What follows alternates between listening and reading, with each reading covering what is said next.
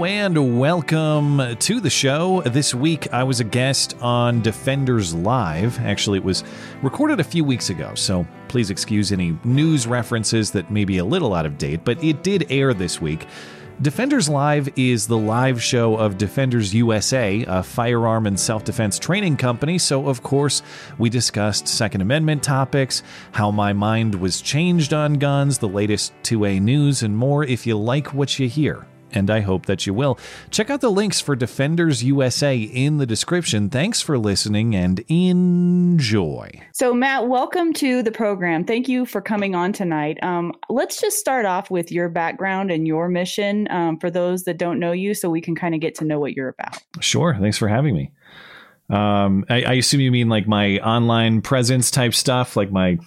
Matt Christensen Media. Very intriguing. MattChristensenmedia.com is where you can find all my material. Yeah, I do a couple videos a week solo where I'm trying to break down sort of a single topic and think about it critically and go into as much detail as possible. And then I do a couple streams a week as well. Sunday night is like a weekly news breakdown I have a co-host for. We also take calls from our audience on Wednesday night. So there's kind of short form focused content. There's long form sort of conversational content. And all of this is coming from, I suppose, it's news and current events analysis from, I shy away from titles, I suppose, but I consider myself to be a Constitution focused person. You might say libertarian or conservative perspective, I suppose, but I don't like to become ideologically boxed in. So, but that's pro freedom, pro liberty, pro Constitution perspective is the general idea. And right. And so the website's MattChristensenmedia.com to find all of that material. Yeah, I originally found you when I stumbled across your one of the things that were voted on in Montana, the Born Alive. Mm-hmm. Yeah, that issue was just unbelievable that actually was voted on the way that it was. It almost seemed like that couldn't be possible. And so that was what first got me hooked on your videos. And then from there, I kind of rabbit holed into some other things. And I thought, this guy would be a really good guest to have on. Your perspective is very interesting.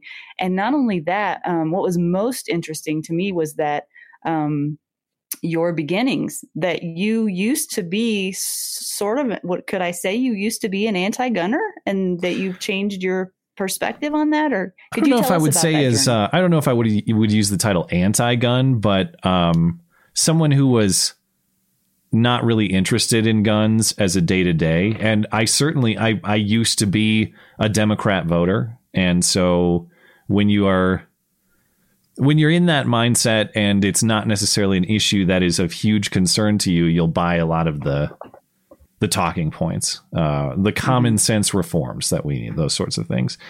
But my interest increased over time, and especially as once we got into 2018 and there was the Parkland shooting and there was a lot more discussion about trying to crack down on this and crack down on that. And my political worldview had already shifted quite a bit at that point because I had seen prior, at least from my perspective, what I viewed as people attacking free speech, which has always been an important principle to me.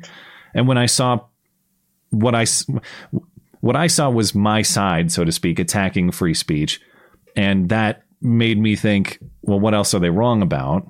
You start thinking about how you apply your principles in the speech realm to how you apply those principles to the concept of self-defense and the right to arm yourself and all that. Got me more interested in guns as a philosophical matter. Yeah. Then when Parkland happened, there was a lot more talk about gun control, and that made me realize, well, this is, if they want to get rid of these things, I probably need to understand the technology and I need to know how to use all of this better, and I need to be prepared to defend myself. If they don't want me to have this, I should probably learn more about it. And so I went and got my concealed carry at that point, and it's been 4+ years of building collection that I have now and learning more about guns and trying to become more proficient. And I think I've heard people say this. I've heard Steven Crowder and others say it. And I don't like to reduce issues to just oversimplify things, because I think people can disagree on and have good information and disagree honestly. But I think the gun issue in particular does largely break down among people who know what they're talking about and people who don't. And I think that I personally experienced that. When I was wanting more laws and more regulations, I didn't understand anything about guns. I couldn't tell you the first thing about how they even work. Like, what is it about pulling the trigger that makes it go bang? I had no idea. But I had this concept in my mind that we have to crack down on it. And as I learned more about the technology that it is and about the legal landscape, once you actually start going and buying guns, you realize, well, holy crap, there's like 50 forms I got to fill out. And there's all this bureaucracy and all these you can't put this attachment on it or else it becomes that. And then you realize, like, this is not, none of this is keeping us safe at all. There's nothing about this that prevents a crazy person from doing crazy things if they want to. And if the crazy person does decide to do crazy things, it's up to me to defend myself and my family first. And so that's a short version of how I came around to this philosophically. And I'm glad I learned that a little bit quicker, because of course the gun market just went crazy the last couple of years. It's like, if you're trying to buy guns or ammo, since 2020, it's you used to be able to afford things. Now you can't anymore, Right. Yeah. And everything's just skyrocketing, and I don't see that slowing down anytime soon. Yeah. I do think it's interesting, though, and you touched on this because I was going to ask you about the concept of personal responsibility. And for me, what I think that gun owners and concealed carriers really understand and take they don't take it lightly is the idea of being personally responsible for your own safety. Mm-hmm. And so my question to you is, why do you think that that's so important? And also, why do you think that so many people seem to lack this accountability to be responsible for themselves? Yeah, that's a great question. I wish I had a clean answer to that. But that is the harsh reality, that I don't have to be anti-police or anti-emergency responders or anything like that to recognize that if someone comes to do me harm, I am my own first and last responder. If they're late to arrive to the scene, I have nobody to help me other than me. Mm-hmm. If for some reason the police can't get to me, maybe there's some sort of obstruction, or maybe they get shot themselves or something, I can't be helped in that situation. I think it's just a comfort thing. Like, we'd like to believe that there's some higher parental force. Like, I don't mean like God or something. I mean like a human force. Like, there's just good guys who will watch over us at all times, and we're safe because of them. And I hope that everybody has, good quality police forces in their community, and that there are capable emergency responders. But there's no, unless you can afford a security person to live at your house 24/7 or to follow you around when you're going grocery shopping or anything like that, that is a fantasy. And that's a fantasy that will be broken when evil confronts you in that way. And I think, another formative thing for me too, in deciding that I wanted to learn more about all of this and change the way I think about it philosophically was, I can't remember if that was the same year, but there was the Christchurch shooting in New Zealand. Yeah. And that one, I don't know if that was the first, but that was the most high quality. The guy live streamed it. He had a GoPro or whatever. And there's an argument to be made for not watching these things, but sometimes I want to know what evil is present in the world. I want to know what that looks like, whether it's wise to look at it or not. And I did. And it's such high quality footage to see what happened. It's horrible, obviously.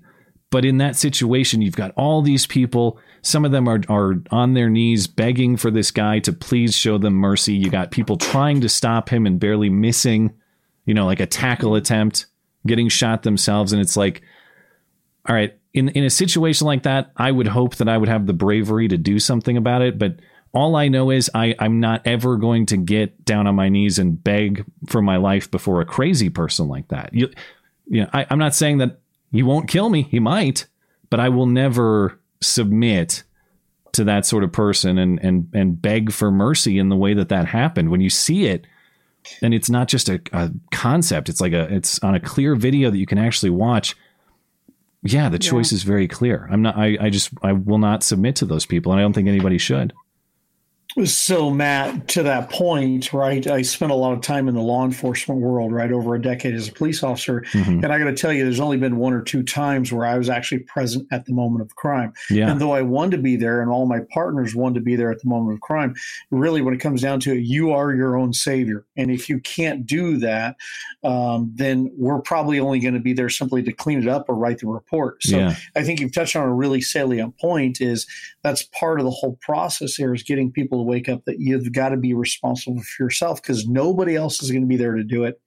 On the other thing, on the Christchurch shooting that you talked about, I too caught the video. I think it's been mainly scrubbed from the internet, but I caught the video that was live streamed that was there, and I can tell you from experience that's what it looks like in those shootings.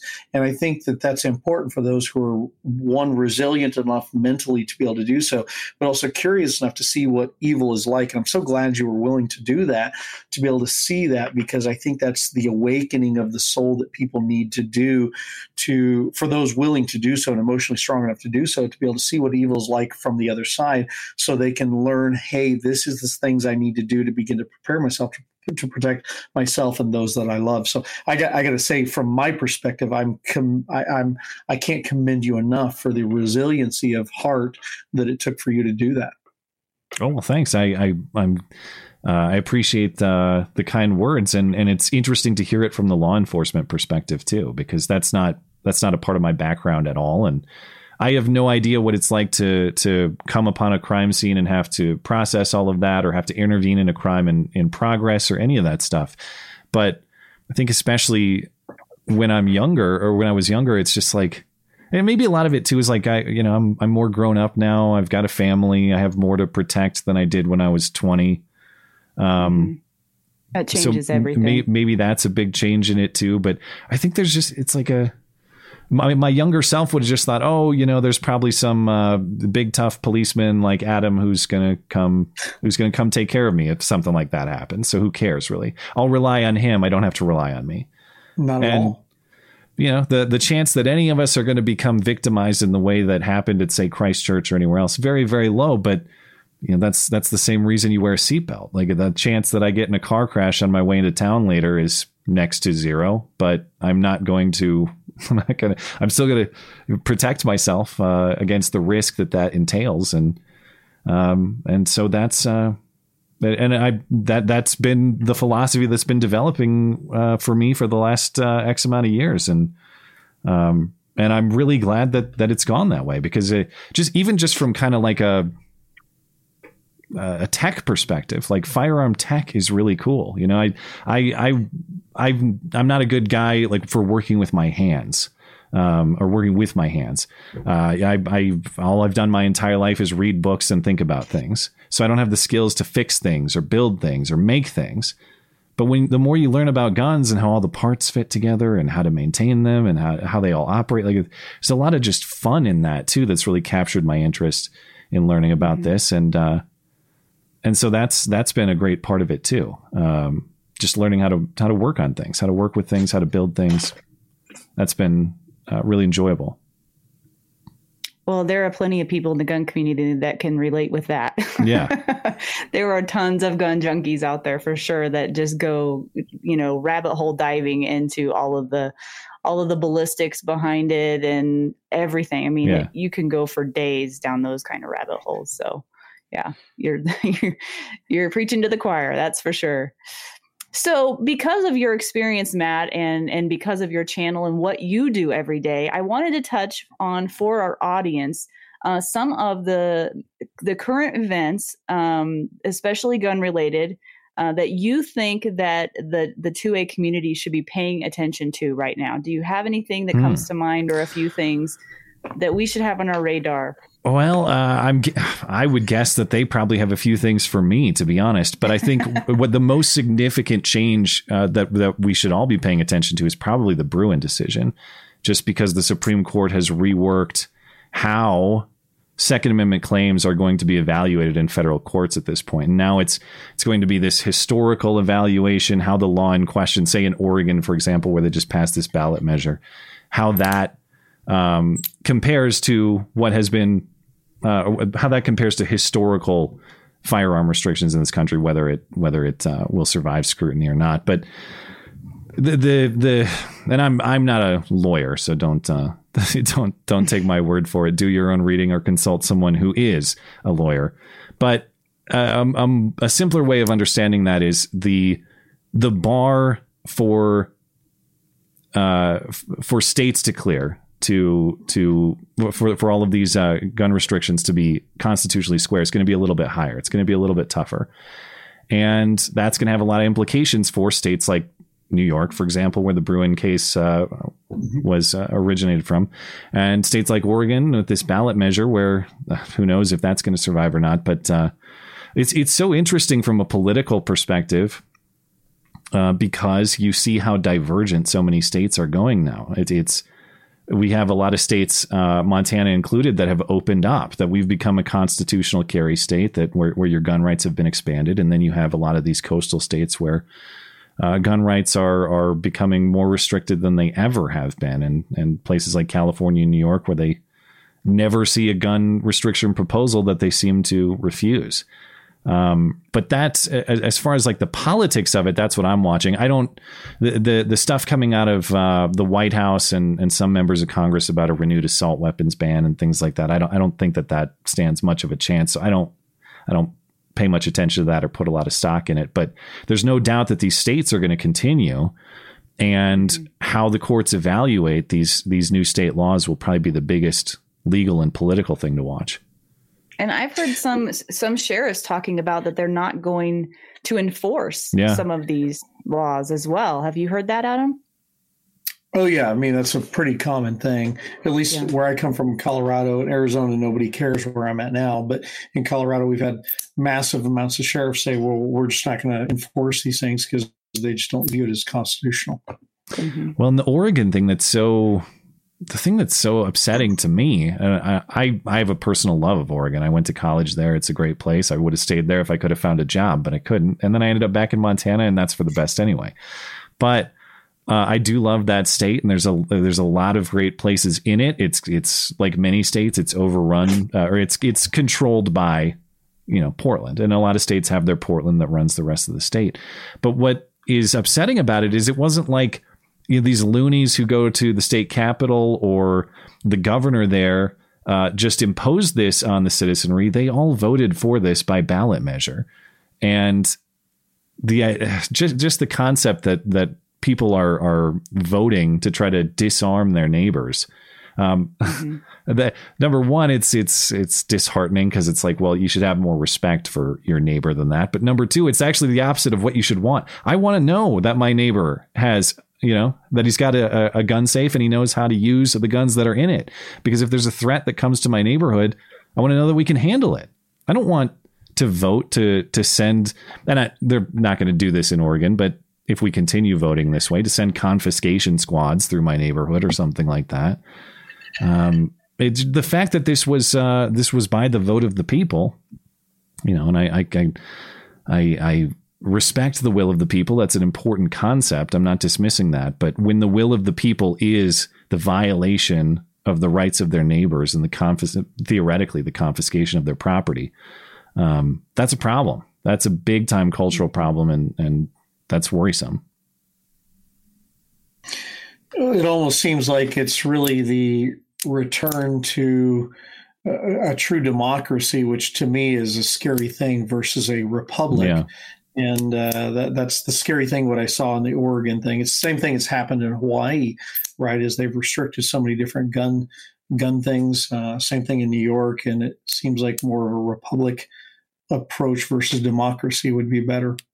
You're exactly right. That's a point I always used to hear, and I thought it was more academic than anything. It's like, yeah, we're a republic, but we have democratic mechanisms. We make decisions through the democratic process. But what you're really getting at is the key point there, that does our government exist to protect the rights of the people, or does it exist to enforce the whims of the majority? And we might value majority rule when it's appropriately limited, as in secondary to the rights of the people. But as soon as we just have tyranny of the majority, where 51% of people, it's what's the metaphor? two wolves and a sheep voting for what's for dinner. That's what you get when you have unfettered democracy. And that's a quotable, Adam. I stole that from someone. I don't know where that came from. You did? Oh, well, that's still a good quotable. But that is what pure democracy will get you. And that's why it's not an academic point. That for all the talk of our democracy being at risk and all of this, read the Federalist Papers, read anything from the Founding Fathers. Democracy was the enemy. Democracy was to be mitigated against. That was not the founding purpose of this country. The establishment of government, as outlined in the Declaration, was not to serve the whims of the majority. It was to protect the rights of the individual, and we're sacrificing that. And I think in the gun context, probably more than any. I mean, we think about all the threats to your speech rights, all the threats to your privacy rights in the context of search and seizure, and all your other classic Bill of Rights, constitutional rights. That's another thing that's encouraging, though, for a right that has been historically ignored by the Supreme Court, to see them taking up some of these gun cases and actually establishing some precedent to answer the question of what that right to bear arms really means. That's encouraging. And, as someone who's been discouraged by political developments of the last couple of years, especially, it's encouraging to see some wins in that area, to see a little more definition provided to our Second Amendment. And I think to see some broader cultural interest in it, at least in certain places, if not Oregon or New York. But I think that overall the trend in the country, I think, is maybe turning a little more pro-gun rights, which is nice. Yeah, I would argue that the last couple of years have been a wake up call for some people, just in exactly the area that you're talking about, with personal responsibility. And I've personally met a lot of people that have changed the way that they look at their own personal safety because of a lot of the things that have happened over the last couple of years. So as much as we can say that it's, not always been so great, I think there are some silver linings in that. I think a lot of people are reevaluating maybe something is awakening inside them to go, I haven't really thought about that before. Maybe I should start thinking about that. Maybe I should start giving some attention and focus to that. Can I flip the script and ask you guys a little bit about how you arrived at that conclusion? Have you always been a 2A gun people, or did something inspire that in you? Do you want me to go, Adam? Go ahead. Yeah.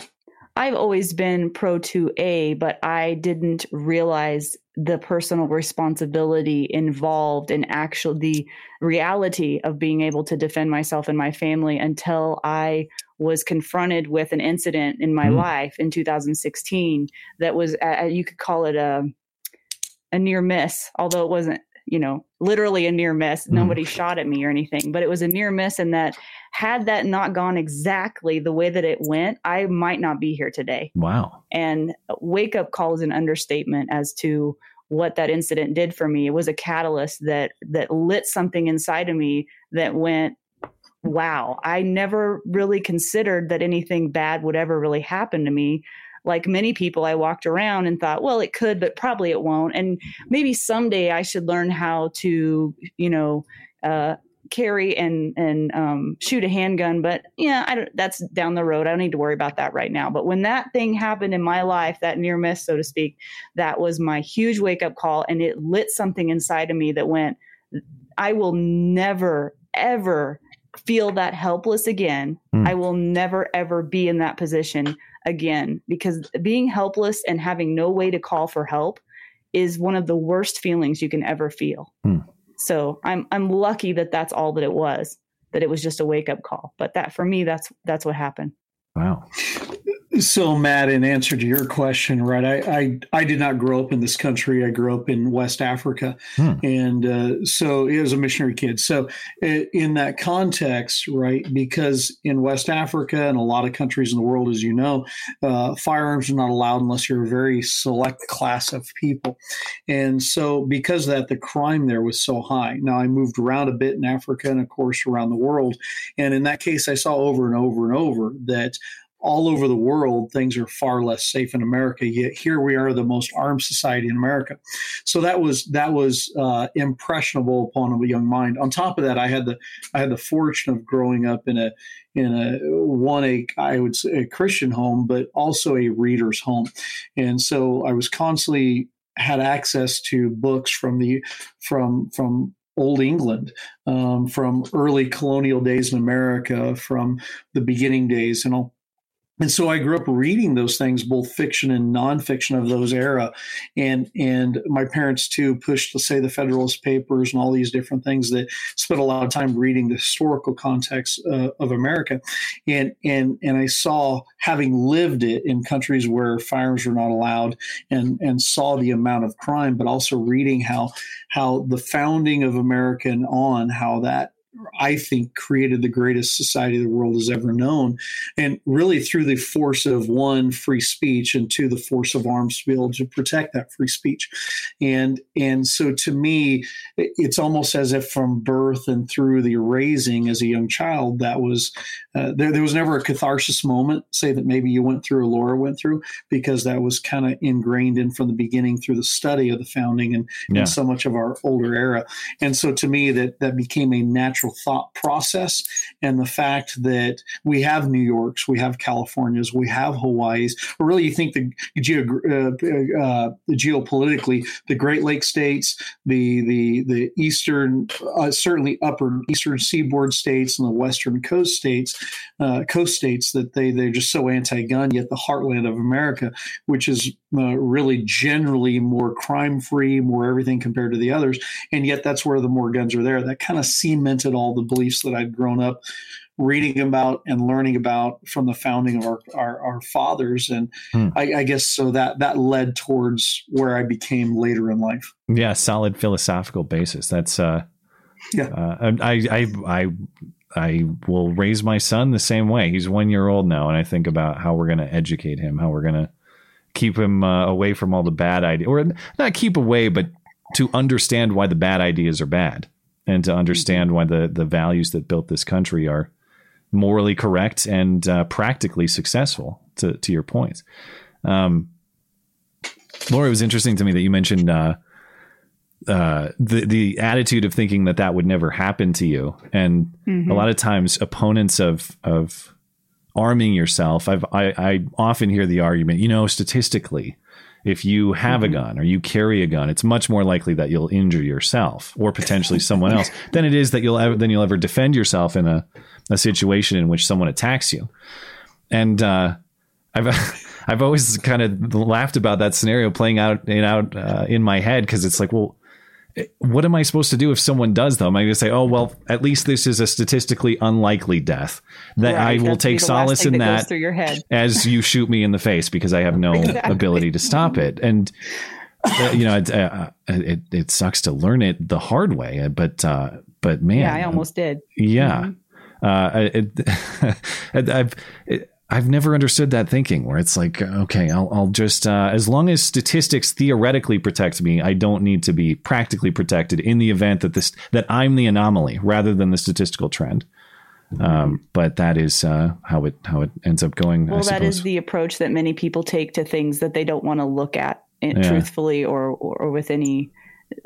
It's a scary thing. It's a scary proposition to think about, right? And I think a lot of people would rather just turn a blind eye to it and not think about it, because it's easier. Quite frankly, it is. But the repercussions for it later could be not good. Yeah. So, all right, Adam, did you have anything else you wanted to ask Matt? I have one last question for him before we wrap up here. Matt, tell us your why. Tell us behind what you do, who you are, and not just your professional side of your website and all that you do, but I've gotten to know you through the power of the internet recently, the first time we've actually met here. And it's very impressive to me. And the why is always more important than the how to me. So I'm curious, what's your why? You just mean as like a motivator, or the reason why I do what I do, or? Yeah, the motivators behind it, the reasons. Yeah, help people, all that other stuff. But what's the grounding basis behind it? I think that the reason I do what I do is a lot of what you just spoke to with the question that I asked you, which is to preserve a solid philosophical foundation for our country and for our society. I got into this as a pure hobby. I started making video game content on YouTube 10 years ago. And it was just my friends and I messing around on Call of Duty. And if you've ever played online video games, you'll know that the people who yell at you, or at least when they used to allow that, the people who yell at you, it's always hilarious. And I started recording that, and it was a hobby thing. And then over time, it built into something else, and one thing led to another, and it became a little more viable. And I wanted to talk about politics and news and all these things. But as all of that happened, suddenly I'm watching, as I described, the people that I thought were my team, or the people that I thought agreed with, started diminishing or attacking what I thought we all agreed were the founding values. The idea that, well, even if that person disagrees with me, he has not just the rights to speak, but a whole host of rights that go along with being a fellow citizen of this country, or just being a human being. Suddenly it was like, no, if that guy says something we don't like, he has to be shut down. We have to diminish his ability to speak. We have to deperson him if we can. And that really has pushed me into what I do now. And the reason I continue to do it is because I'm highly entertained by the theater of politics, and I like the show, but I really do care about preserving the values that built this country and made it great. And I see them commonly under attack, but commonly misunderstood in sort of the way we were talking about earlier, where we think that our country, for example, like as you mentioned, that democracy is a founding value, or the cornerstone value, when in fact it isn't. Or we think that that we have certain concepts of why our country is the way that it is that have sort of morphed over time, or become, I suppose, distanced from what they were originally. And so that's how and why I try to break down current events is through that sort of philosophical or first principles type lens, and to try to extract the bigger, broader points than just say like whatever Tuesday's news is or something like that. So if you're okay, Laura, I'd like to dig into this a little bit better if you got just a few more minutes. We've kind of been doing the overall, 50,000 view of this thing. We've not dug into exact issues particularly. But as you began to do that, I don't know if it meant you had to kind of grow personal courage, or just decide, I don't care what other people think. I'm going to lay my views out there. I'd be curious about how that began for you. But have you found that as you started on an online platform that's grown exponentially here, literally more specifically stating your views in the political arena, probably business, religious, all the other things that you do, did you find that changed your circle of friends, that family either grew closer, grew distant, friends the same? Did you find that you lost business through it, that it grew? That step of courage that a lot of people are afraid to have, how did that affect you? Yeah. Well, the way I got into this on like a full-time basis was I did a normal desk job while sort of doing this on the side, and kind of hoping that the employer would never discover the material. It was under an online moniker because, but, and they never did. But eventually I was placed under the management of someone I didn't really get along with, and it wasn't really working out. And my channel was a very small, small, but not insignificant thing. But it was one of those cases where the world was just telling me, you're not supposed to be doing this. Whatever it is that you're doing at this desk, that's not it. Even though it was, a comfortable job with decent benefits and okay pay. It was perfectly fine. But there was risk to leaving that.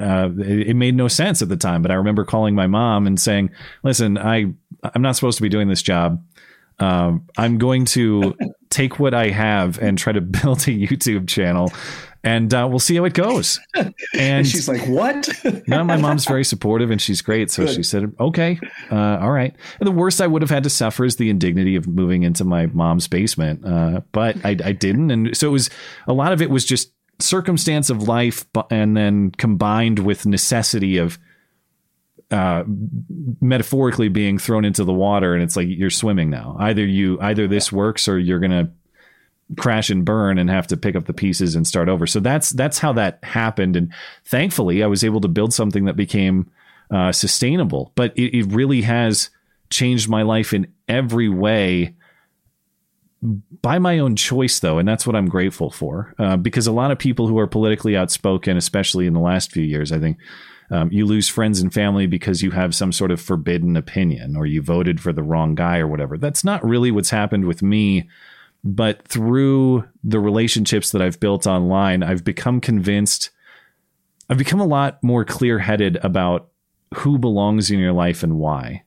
And making sure that everybody who you include in your life wants to be there, provides a purpose, is not someone who is dragging you down for their own reasons without contributing anything of value to you. And I know that sounds very cutthroat, and the reality is it kind of is. But it's very scary. Like, I consider myself a loyal person. I try to maintain loyalty to friends and family, of course, but you have to be evaluating what relationships are important to you, and to have that courage to leave them behind when they are not providing that value. And so there was a period of my life as I built this channel, probably the last, I don't know, this started probably late 2016, early 2017, when some of the relationships I'd built online had helped convince me to move beyond things that were not helpful in my life. And that led me to find new friends who are much better resources in my life, to find my wife, and to have the family that I have now because of that encouragement, which I'm hugely grateful for. Sometimes you think it's just, I guess I maintained a lot of friendships and had a lot of relationships that were long standing relationships, but you realize it's like, well, what are we doing, or what is the value here other than we've been friends for a long time or something? You know, like, is there actually a shared fundamental value and purpose that we have here? Are we building something, or are we just kind of, this is the way it is because that's the way it's always been? And so could you speak a little bit to your balance between not creating an echo chamber within your relationships, to having the critical, the willingness to disagree without it becoming, maintaining a relationship without people that are willing to make it a destroyed relationship, right? Because oftentimes when people do what you're doing, I've found people end up, they create either an echo chamber, and they lose, right? They lose concept to reality. And it sounds like you've threaded that line really well. So doing that, because our audience, I think, could learn from your wisdom here, would you be willing to talk to that? Yeah, about how to maintain pushback in your relationships, I suppose. Yeah. Well, that's appropriately, though. That's a big. When I talk about the values that are important to me to maintain my friendship, the ones that have survived for me are the ones who are open-minded in that way. And I'm glad that you clarified that point, because it's not like I have this long list of requirements to be my friend, or to maintain a family relationship or something like that. Family in particular is extremely important. And I think if you can give anybody the benefit of the doubt, it's got to be a family member. Preserving family integrity is right up there with the top values that should be upheld. So for me, if you're the sort of person that can allow someone else to hold a differing view and not view them as morally inferior or try to sabotage them in some way or stop them from speaking, that's a huge starting point. The friendships that have maintained for me are those people. Some of them are political, some of them are not at all. But they're the sort of person that can have a good faith discussion with someone they disagree with. And so obviously that's something that I try to uphold myself as well. I've tried to change even on the gun topic. There are several friends of mine who I've tried to change, and people changed my mind in the first place. And the ones that work well, even if they don't come around to the concept of guns, they're still interested in the reason why I think what I think, and they're at least being open-minded. Yeah, and instead of thinking like, okay, that guy likes guns, so he's a Nazi or something like that, like whatever. That's I suppose how do you thread that line? Well, I suppose that's probably the main point of evaluation for me is, can you have a amicable conversation of disagreement? And if you can, like, big points, you'll probably stick around for me.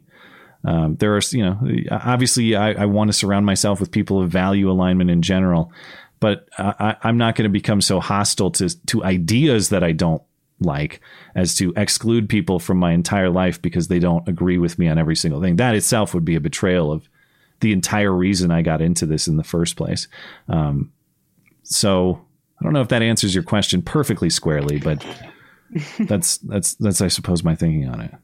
So if I nutshelled it, could we say wildly disparate views, no matter what it is, but yet both an openness on either side to be willing to not only tolerate, but to celebrate somebody's other's different viewpoint and being kind of open with it? Would that be okay? Yeah. Someone who's not